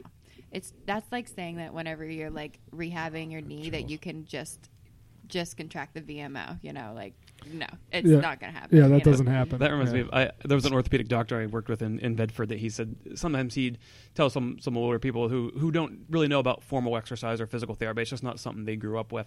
And he'd say, I want you to go to some physical therapy. And they'd say something like, well, I don't need that. I walk to my mailbox every day and get my mail. Yeah. Like to them, there's no difference between PT and that. Exactly. Like, I do that. Yeah. I heard whenever you're talking about people don't need us, I forgive me, I think it was like a famous person that told this story, so they'll never hear this. But there was a story about Picasso was sitting in like a cafe somewhere, and he was drawing on a napkin. He was old, ready to die, if you will. But anyway, he's sitting there drawing on a napkin. You're a hell of a storyteller. Yeah, thank you.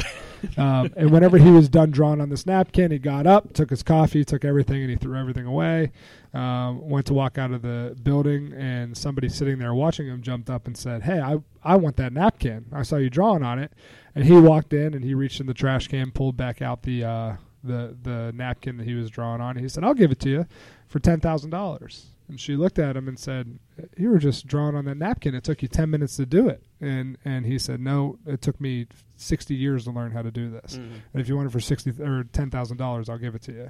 Yeah. And that's something that, one is rude. I was just giving her a napkin. but it's something that like we spend a lot of time in school to learn all this stuff, Right. And it's that's why we have a job doing what we do, is because we're here to a lot of times. There's Silas. He thought it was He rude agrees. too. Yep. Yeah. Silas approved. All right, keep going. I'm going to get another one. I sometimes even doubt, myself, because I have all of this knowledge and I'm interested in it, so I'm constantly learning about it. So I think everybody else knows it. Yeah. Yeah, false. I feel the exact same way. myself, You're not like, alone. I mean, because there's so much out there. And Dan doesn't know much. Exactly. I don't know. Well, in reality, I feel like there's just so much more to learn. Because every time you see someone doing something different than you wonder, am I missing out on that? Right, Or, right. And so I actually needed the push to be like, hey, Taylor, people don't know about this. No. Women do not know about this. Absolutely not. I feel like all women know how to control their bodies and how when something's wrong, but in reality they don't. There are women in this gym who are like, "Oh, I didn't know that. I wasn't supposed to be doing that." Like, yeah, no, you're not supposed to be doing that. You know? So yeah, it's unbelievable what people don't know. Yeah, and, so and it's I also realize that now. also unbelievable what people think they know and they don't know. They might come in Amen. and say, "Hey, I've been doing this a lot," and you're just kind of in part of it. I want to help as much as I can, and whenever people come see me, I try to give them as much face time as I can, and let me help you, let me lead you. It's as much as I need to make a living on my job here, and as much as I need to make money. It's a business. I'm here to help. Like I want to help people, and I hope that I've given everybody fair share of chatting with me and stuff like that. But at the same time, it's kind of funny. I also try not to get. I don't want to be too involved, just because I don't want people. I'm just done chasing people. I don't want to feel like I have you don't want to look like an ambulance chaser. I don't want to be the person that's like, "Hey Taylor, how you feeling today? You want to make an appointment?" Mm-hmm. Right. I would much rather you want to see me. So I try to be as supportive as I can. Well, the nice thing with everything that all your patients are like organic. Like you don't go out seeking. No. Which you're at a point you don't need to. Which is perfect. I want it to keep growing. I want it to keep going. Which is why we're here today. Yeah, I think it really speaks for itself, though, because you're getting people better. Yeah, I mean, and it's happening results quick. driven. And I say all the time to surround myself by people that like. You can't. Is Taylor a women's health specialist yet? No, not yet. Will she be? Probably. But it's one of those things that whenever you find somebody that has the drive to do it, that's the person you want to get in here. Oh my, yeah. And talk to any PT. If you see a patient and you can't figure something out, if you're a good PT, you're going to be humble enough to say, to you refer. know what, I don't know, but I will figure that out for you. Right. And you will figure it out, and so you can help that person. Yeah. I mean, that's where I'm coming from. Yeah. Do I know everything? No, and I never ever will, but I will figure it out for you. And then also being with Dan's entertainment value. Dan and I worked together for a number of years, and we used to sabotage each other all the time. That was a fun game. Where we'd walk by and there'd be a brand new patient sitting there, and we'd be like, "Hey Dan, I know that you ruined the last shoulder you stretched, so just be confident, you'll get this one." And then we'd like walk away. I'll work with one of Zach's patients after he's off on vacation, and I'll say, "Hey Zach, I discharged that person. They said they're better after one session with me. I don't know what you were doing for the past several months." Yeah, but Dan, I want to talk about McKenzie therapy. Okay. What? Who is he? Yeah, McKenzie, R.I.P. Yep. Robin. Yeah, God rest his soul. Taylor, have you ever used McKenzie therapy in pediatrics? No. Do you know McKenzie therapy? I don't. I know it. I don't know much of it. Like I don't. So a lot of what people know is unfortunately a misconception about it, and there's misconceptions that it's just when someone walks in with back pain, you just immediately start doing. Well, people think McKenzie is extension. Yeah. It's just Press-ups. it's the name of an exercise. Yeah. Like that you just interchangeably And it's take funny the name 'cause McKenzie and put it to press up, and that's it. sometimes I feel guilty giving people chin tucks and press ups, but we're all the same. Like we come from the same sitting background. I do feel like I was kind of taught in PT school, like McKenzie equals extension. That's pretty much. Yeah. I mean, we did have a like a week-long course on McKenzie, kind of, but Yeah, it's not coverable extensively in No. PT school. In fact, in my PT school, the only exposure I ever had is we looked at one research article on McKenzie that just said about how the previous classification system that they used wasn't reliable between practitioners. So the thing I love about the McKenzie Institute, they changed it. So they didn't just try to say, oh yeah, well we'll ignore that research article and only look at the ones that confirm us. They said, hey, look at this. This is the problem. If this isn't reliable, it can't be valid. So they changed it. They changed the system until it was reliable, which is one thing I really like about it. They're very much into the research and changing their ideas and their explanations of what they're doing based on what the research is saying. And just like a lot of different systems, they're also really incorporating the pain science into it too, into like, hey, this is probably what we're actually doing here. And one of the misconceptions is that if you're using McKenzie, you're treating a disc. The truth is there's nothing about the McKenzie system that is based on an anatomical structure. It's all based on, can we classify this person into one of the 3 mechanical pain syndromes, and at the end you should have a diagnosis of it's a mechanical diagnosis, which the tissue that you're actually affecting doesn't matter at all. You could have 3 different therapists. One thinks, so you have a patient with pain down their leg. You could have one therapist who thinks it's an SI joint, one therapist who thinks it's a facet joint, and one therapist who thinks it's a disc.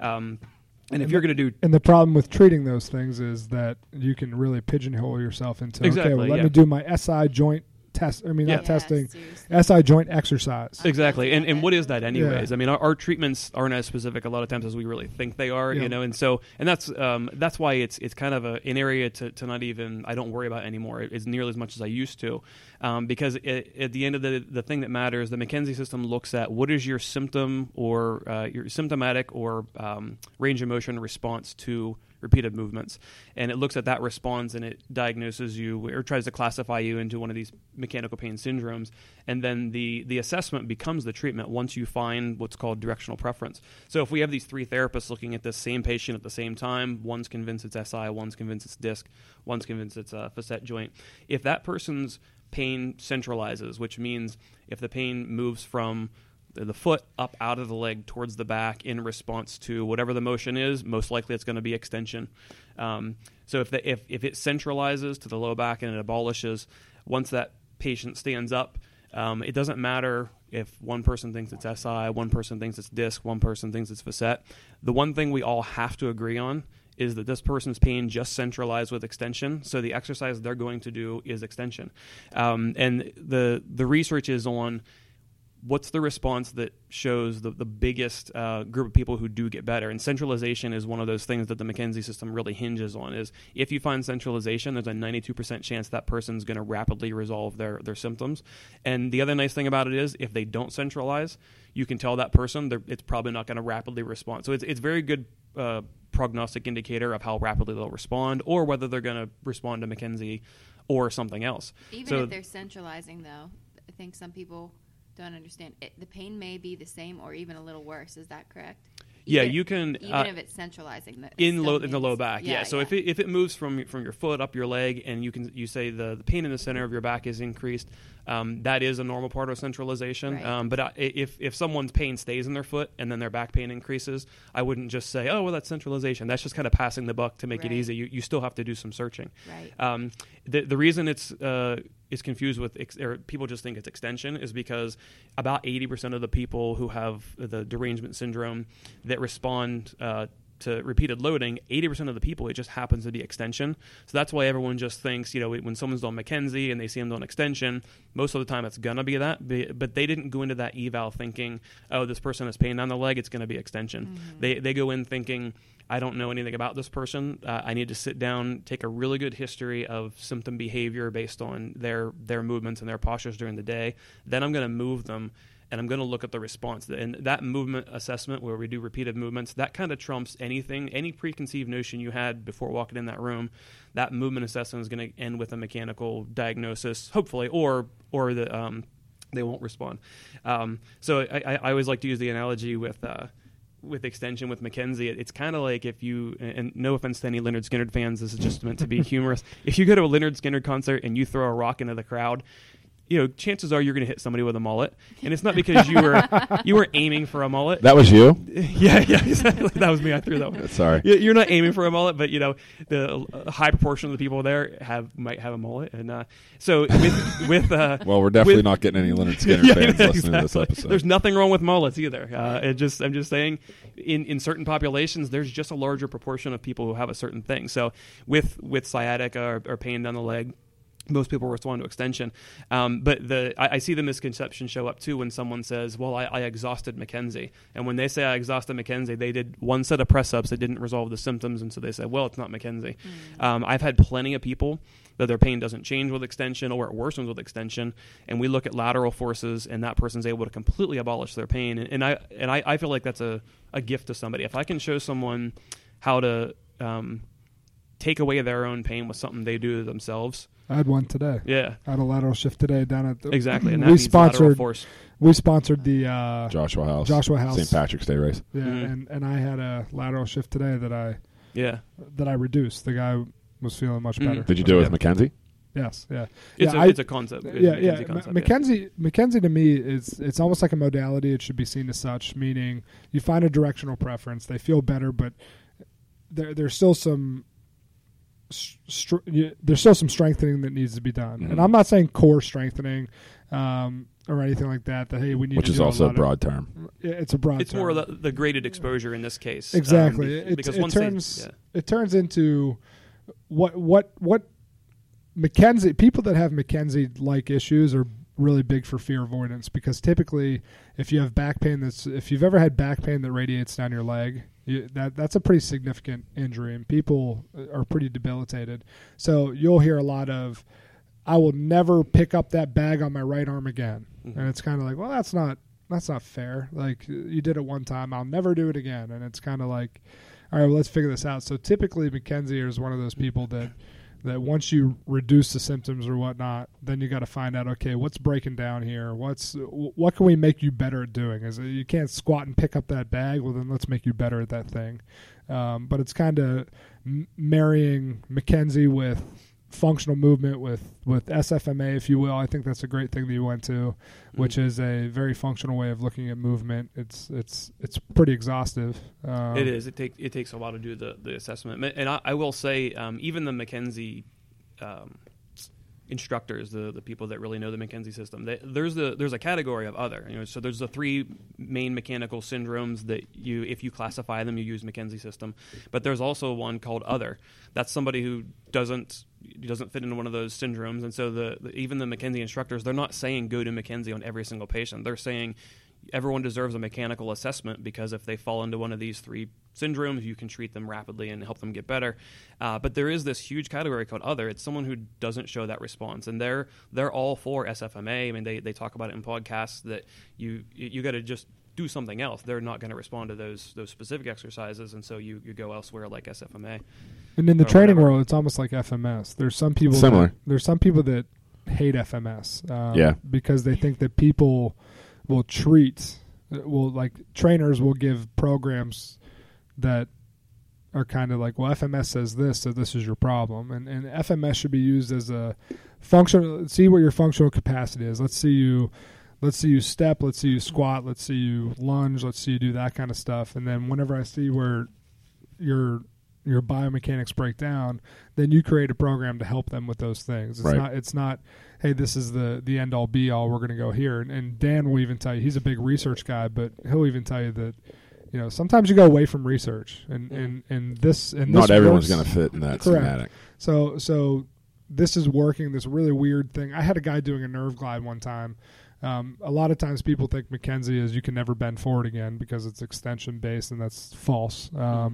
But I had this guy who had sciatic nerve pain, and the only way we could get rid of it was lock his knee out, which most people don't want you to lock your knee out doing anything, and do like a single leg good morning with his knee completely locked out. He did 15 repetitions, the sciatic pain went away. And it's Mackenzie would just call that a flexion based directional preference. Yeah, and you won't find that nerve mobilization in any type of research that I know of where you have him stand and bend over, and his pain went away and it didn't return. And that's a really important thing that you brought up. Like that wasn't following any kind of system, except for there was one overarching system that I really like, which you guys use it in OCS a lot.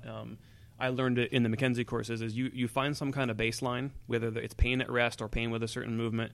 You do a intervention, and then you reassess that. You call it an asterisk sign. Right. You reassess that asterisk sign. If you make a significant difference in that asterisk sign, that's the treatment you should use, because what you're doing is you're showing you're giving that person confidence to move again. So if you do that nerve glide and he has less pain, and then you go do some deadlifts or some squats and you show that person movement without pain again, that's what it's all about, no matter whether you're using dry needling. Have you ever heard of an asterisk sign, Taylor?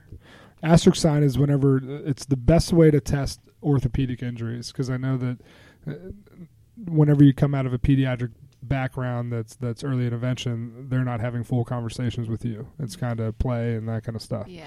An asterisk sign is something I learned in orthopedic, my OCS, is that somebody comes in here, my back really hurts. Okay, well, in your eval process, and I have a very specific eval process, very specific, that I use, and it's kind of, you find out things that make it worse. And typically by the end of my eval, I have 90% of the time I have an idea of, okay, this is what's going on. But let's say every time I sit down, every time I tie my shoes, every time I pick something up, my back hurts. Okay, well, in my mind, I'm thinking, okay, this is a flexion-based person who every time they bend forward, they have back pain, so I get them up, and I might have them do something that I know is going to elicit pain. And pain tells me something. I make sure people know that, hey, sometimes pain's not a bad thing. It tells me something.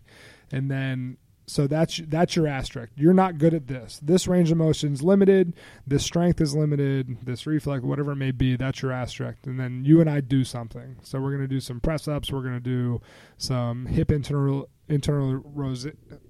rotation. Thank you. Mulligan mobilizations.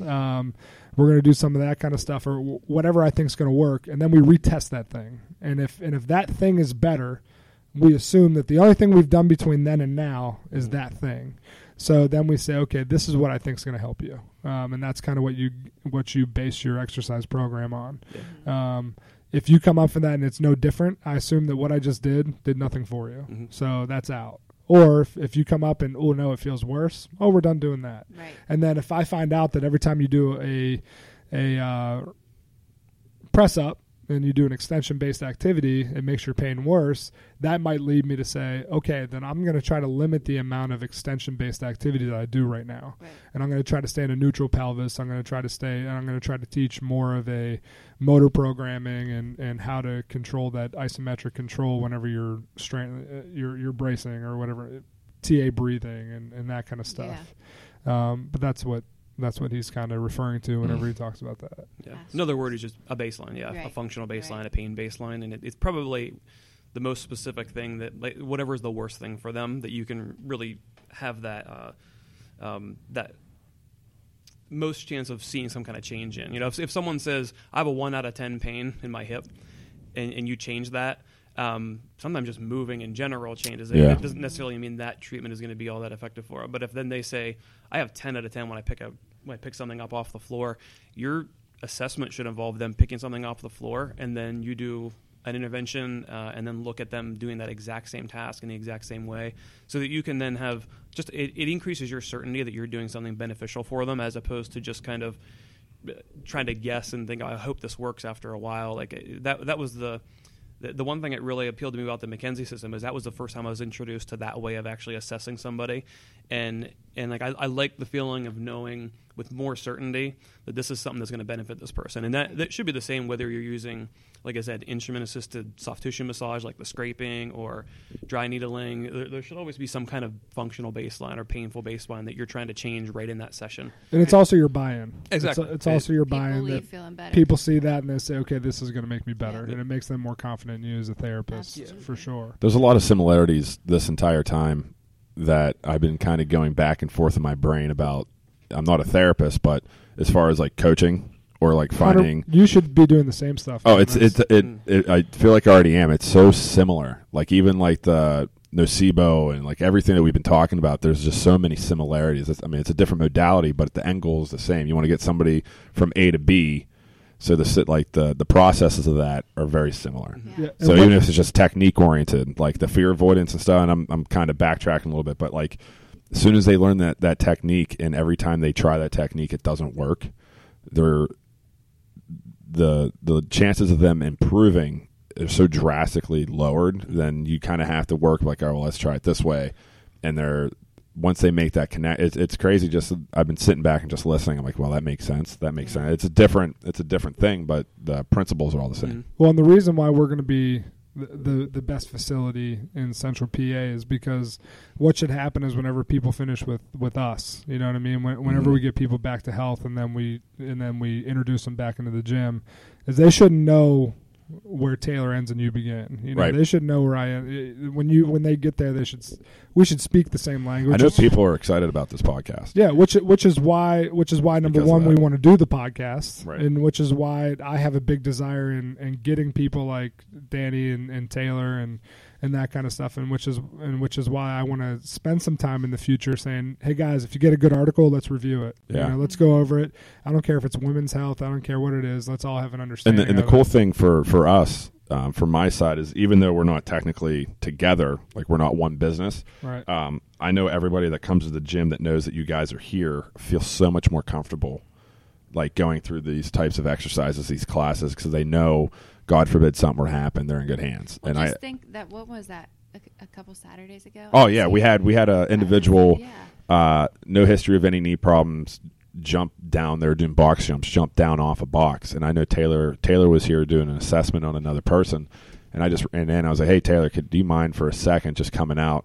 And excuse me, nothing bad happened. She just heard, I'm pretty sure it was just like I think it was like an IT band. yeah, just something snapping. slid. Yeah, Something she- snapped, but she heard a pop in her knee, and obviously She hears. she panicked. scared, Did I yeah. say that? She heard. Sorry, she heard a pop in her knee, and she was freaking out. So rightfully so. I mean, I'm sure that was a scary situation for her. But Taylor came out and immediately was like, "You're fine. Like everything And she went is back good." to the workout. And 2 minutes later, Yeah, she's she back was on good. back on the box. So And without even knowing it, you were doing pain neuroscience education right there. Yep. Yeah, exactly. Right. what you did? What is it? Lockman's test? Is that what it's called? I did an anterior drawer. Okay. Drawer. Yeah, Yeah. Lockman's is tough to do, especially With small small hands. little hands. Yeah. She would, yeah. It's something, but with her athletic training background, there's a lot of times She ran right. She got down one knee. She looked very much like she should have had like the belt on with all the Headphones. You mean my fanny pack? yeah, your fanny pack. Yeah, there's times where I still have my fanny pack. there's times I when have fanny pack. if I have somebody who has a real issue, I might tell them, "Hey, meet me in there at 12 o'clock. I know Jesse Glass is going to be there." Right. And then I said, "Jesse, come test this," because they do it routinely. Yeah. But yeah, so It's that's cool. pretty cool. Yeah. It's cool that we're going to have that because I know very little about Olympic weightlifting. Sure. But you have so many people out there, people maybe coming to me that are doing that. And I'm like, I okay, know very little about women's health and a lot of PT stuff, so it's a perfect match. Yeah, and we can kind of brainstorm together and look at people from both perspectives. And Fred and I have always had a good marriage. Actually, it's funny. bromance. He walked into the gym yesterday, and one of the parents was like, "Oh, look, your wife's here." Wow, good. And I was like, "Where's Pam?" And he's like, "No, the big one." I'm like, "Oh, Zach's here." Okay, yeah, the big one. the big one. Never said So, but no, I think there's a lot of cool things on the horizon here for us. Yeah. Seminar. I mean, there's so many things like running through my brain, and I know Zach and I have talked. Same. So I think yeah, it's funny. we're so, doing it for you guys. That's so the thing. Kyle Balzer, if you're For the listening kids. and you remember how excited I was to do this, and I called you and texted you 1,000 times a day. Taylor's starting to get that bug here because she's getting a lot of interest in women's health, and Danny's had that bug where they're Oh, no, calling you me. sick? they've called me and say, "Hey, how do I do this?" Because it's different. It's exciting. It's super exciting. And like I said, I think we're a little bit ahead of the game, and I think that as time goes and people start, Altoona is growing. Believe it or not, Altoona is growing. More stuff's coming in here, and it's as it continues to grow, I think people are going to start hopefully put a little bit more interest in their health and getting help and understanding that, the way we work doesn't have to be 3 times a week. Right. We're kind of breaking the mold of the Outside old the box. physical therapy and trying to make it more functional for people. The one thing I like and I can see already is that you're breaking the mold, but you're setting the bar super high. Yeah. You're not going into it just haphazardly. Like, you guys are actually spending the time and the energy and the resources and making sure that this is happening the best way possible to see the maximum result for people. So I think that's going to go a long way for us from the gym point of view too, but also from you guys from a business standpoint. So Taylor, how do I, with all this women's health stuff, how does somebody listening see what the hell you're doing? Where do you got Instagram? Do you got Facebook? She does. I actually pulled it up because she's got a couple. Yeah. Yeah. Well, I don't really post much about it on my Instagram. Well, guess what?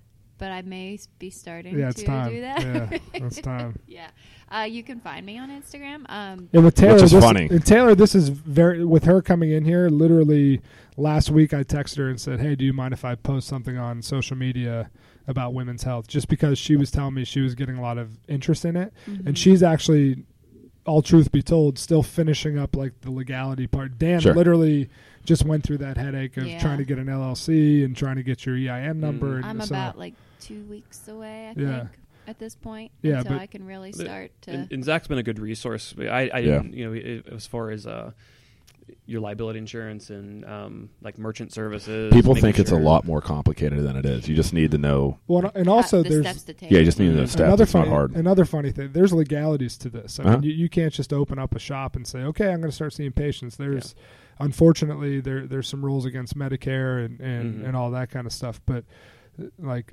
that's going to be the thing going forward, where people there's some legalities to it, and hopefully, Kyle Balzer did more than enough to help me get this started, and I still lean on him heavily. It should be called Balzer's Physical Therapy. Yeah. What is that? BPT. No, Halsers. Halsers. There you go. Yeah.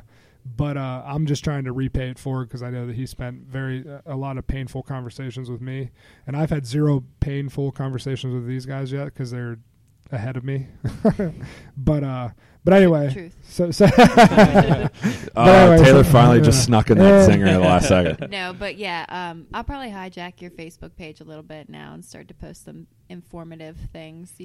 Yeah, cool. And then I'll we'll share that kind stuff. of once it's time to schedule and you guys want to come in, and we'll get you the numbers and we're the still emails. fit- yeah, and- we're Yeah, we need to sit down and set a date for a seminar because I think that'd be amazing. huge. Yeah. Yeah. I think that'd be especially I think we have 4, maybe 5, and obviously it's not just pregnant women, but I mean something that they can be like, oh, hey, this is something, and first time mothers be like, oh, this I probably didn't realize you could do this right away.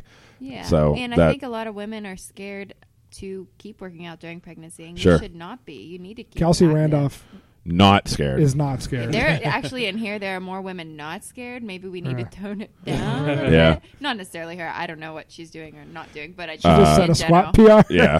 or something like that. Yeah, But she did that with She's a she did that beast. with the first. She's Yeah. that's the second time we've talked about her. There are She's a some beast. unicorns out there. That's She right. just may She's be one of them. Special Yeah. snowflakes. Yeah. We talked about that Exactly. earlier.